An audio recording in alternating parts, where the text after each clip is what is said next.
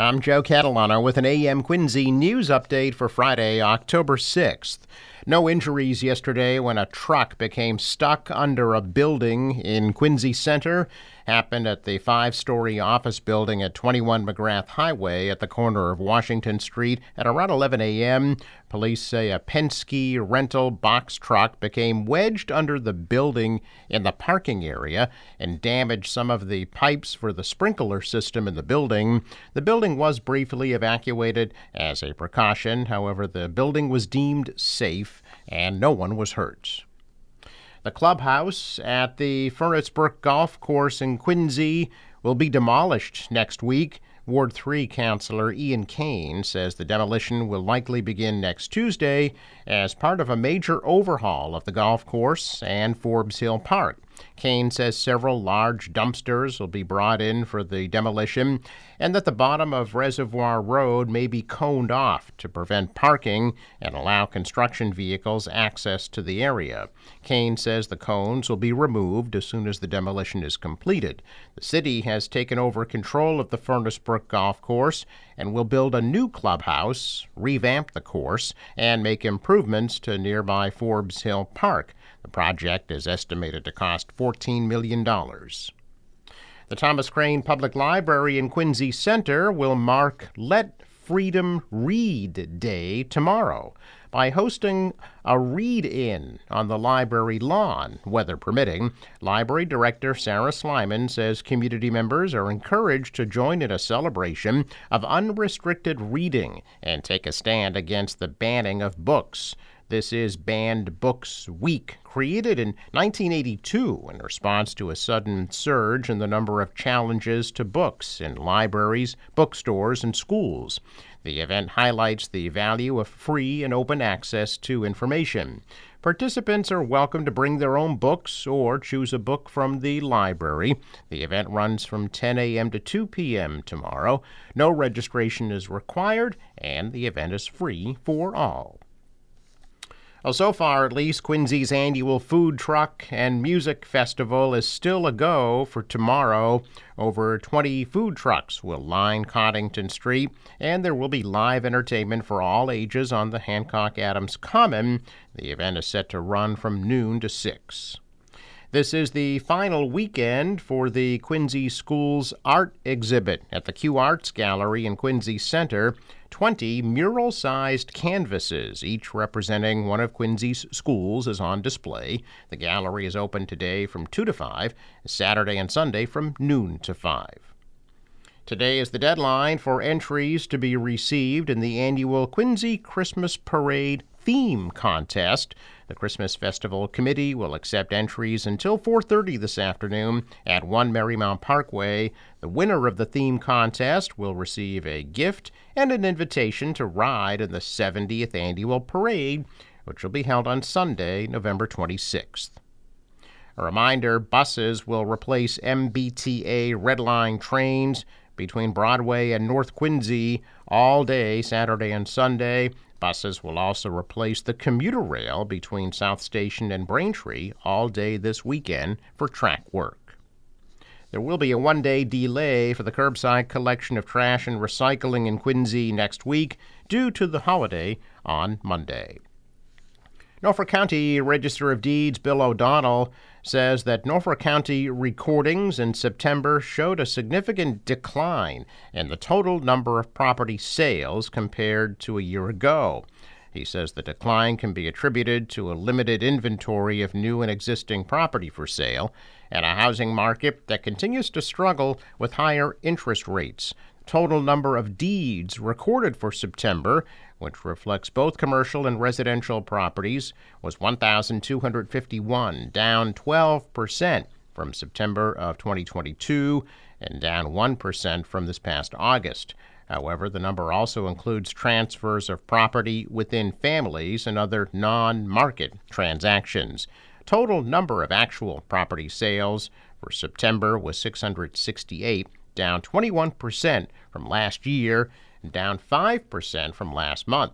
And the average price of commercial and residential properties in September fell to just over $860,000, a 20% decrease compared to September of 2022, and a decrease of 29% from August. The total dollar volume of commercial and residential sales is also down, decreasing 37% from last year and 44% from last month. For the month of August, lending activity overall continued to decline from a year ago. A total of 1,174 mortgages were recorded, 31% less than last year, 5% less than last month. Some veterans are scrambling to find a place to stay for December's Army-Navy game at Gillette Stadium. They had hotel rooms booked, but the migrant crisis is complicating things. Governor Maura Healey says her office is making progress in finding new hotel rooms for those impacted.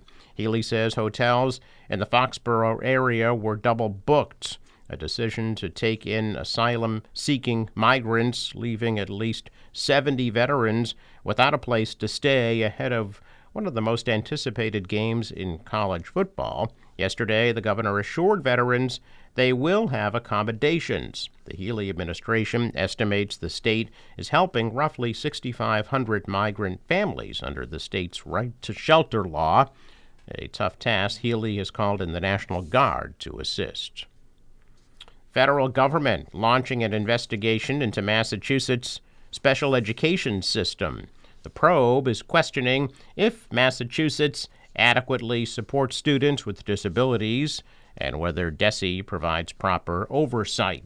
It comes after ongoing claims from parents, teachers, and advocates that the state has been failing to properly investigate complaints about inadequate education for students with disabilities. Local school districts are responsible for providing special education service, and the Department of Elementary and Secondary Education is responsible for overseeing compliance. DESE now has until the end of November to hand over specific data, documentation, and records related to its special education oversight procedures. Well, in the wake of a shooting in Holyoke that left a pregnant mother fighting for her life and her baby dead, lawmakers on Beacon Hill announced sweeping gun reform legislation entitled An Act Modernizing Firearm Laws. The 123-page bill attempts to correct Massachusetts gun control laws ruled unconstitutional in a recent Supreme Court decision. It also adds several other protections. As the bill was announced at a press conference yesterday, Representative Michael Day says, quote, a woman minding her own business sitting on a public bus in Holyoke now has her baby ripped away from her. She is left battling for her own life because of stray gunfire. According to a summary of the bill, it would stem the flow of illegal guns by providing tools for law enforcement to target illegal gun trafficking by including an enhanced tracing system to track firearms used in crimes, modernizing the existing firearm registration system, and increasing the availability of firearm data for academic and policy use. Bill would also update the increased thresholds for those applying for a gun license by standardizing training requirements for individuals seeking a license to carry and requiring live firearm training. The public will be welcome to testify about the bill at a public hearing next Tuesday at 11 a.m. at the State House. Lawmakers who proposed the bill hope the House will be voting on it by the end of the month, although similar bills in the past have failed or died as the legislative session comes to an end. Massachusetts is launching a new weekly dashboard that will track viral respiratory illness trends across the state, focusing in particular on COVID-19, the flu, and the respiratory virus known as RSV. The dashboards, which will update each Thursday, streamline previous tracking done by the state during the flu season and the daily and weekly COVID data updates provided since March of 2020, according to the state health department. Officials are focusing on the flu, RSV, and COVID-19, since they are the respiratory illnesses most likely to cause severe disease. A spike in cases of RSV, COVID, and the flu put a strain on local hospitals last year during the winter. The dashboards will track data from July through June. It will eventually include granular data on vaccination against COVID, flu, and RSV. They'll also track emergency room visits and hospital room visits associated with severe disease from those three viruses. Deaths from COVID and the flu will also be tracked. A check of business news this morning. Stocks retreated. The Dow was down 9 points. The Nasdaq dropped 16. The S&P fell 5. Asian shares mostly rose. The dollar rose. The euro is down. Oil down again to $82 a barrel. In sports, Patriots getting ready for Sunday's game against the Saints at 1 p.m. at Gillette. Today's forecast. Morning clouds and then some afternoon sun, a high of 69 degrees. Cloudy tonight, low 61. Rain tomorrow, the high of 65. Cloudy on Sunday, high 63. And partly cloudy on Monday, high 61. For the boater, waves about a foot. Wind out of the southeast, 5 to 10 knots. High tide, 5:39 p.m. Sunrise, 6:46, set at 6:17. I'm Joe Catalano with an AM Quincy news update for Friday, October 6th.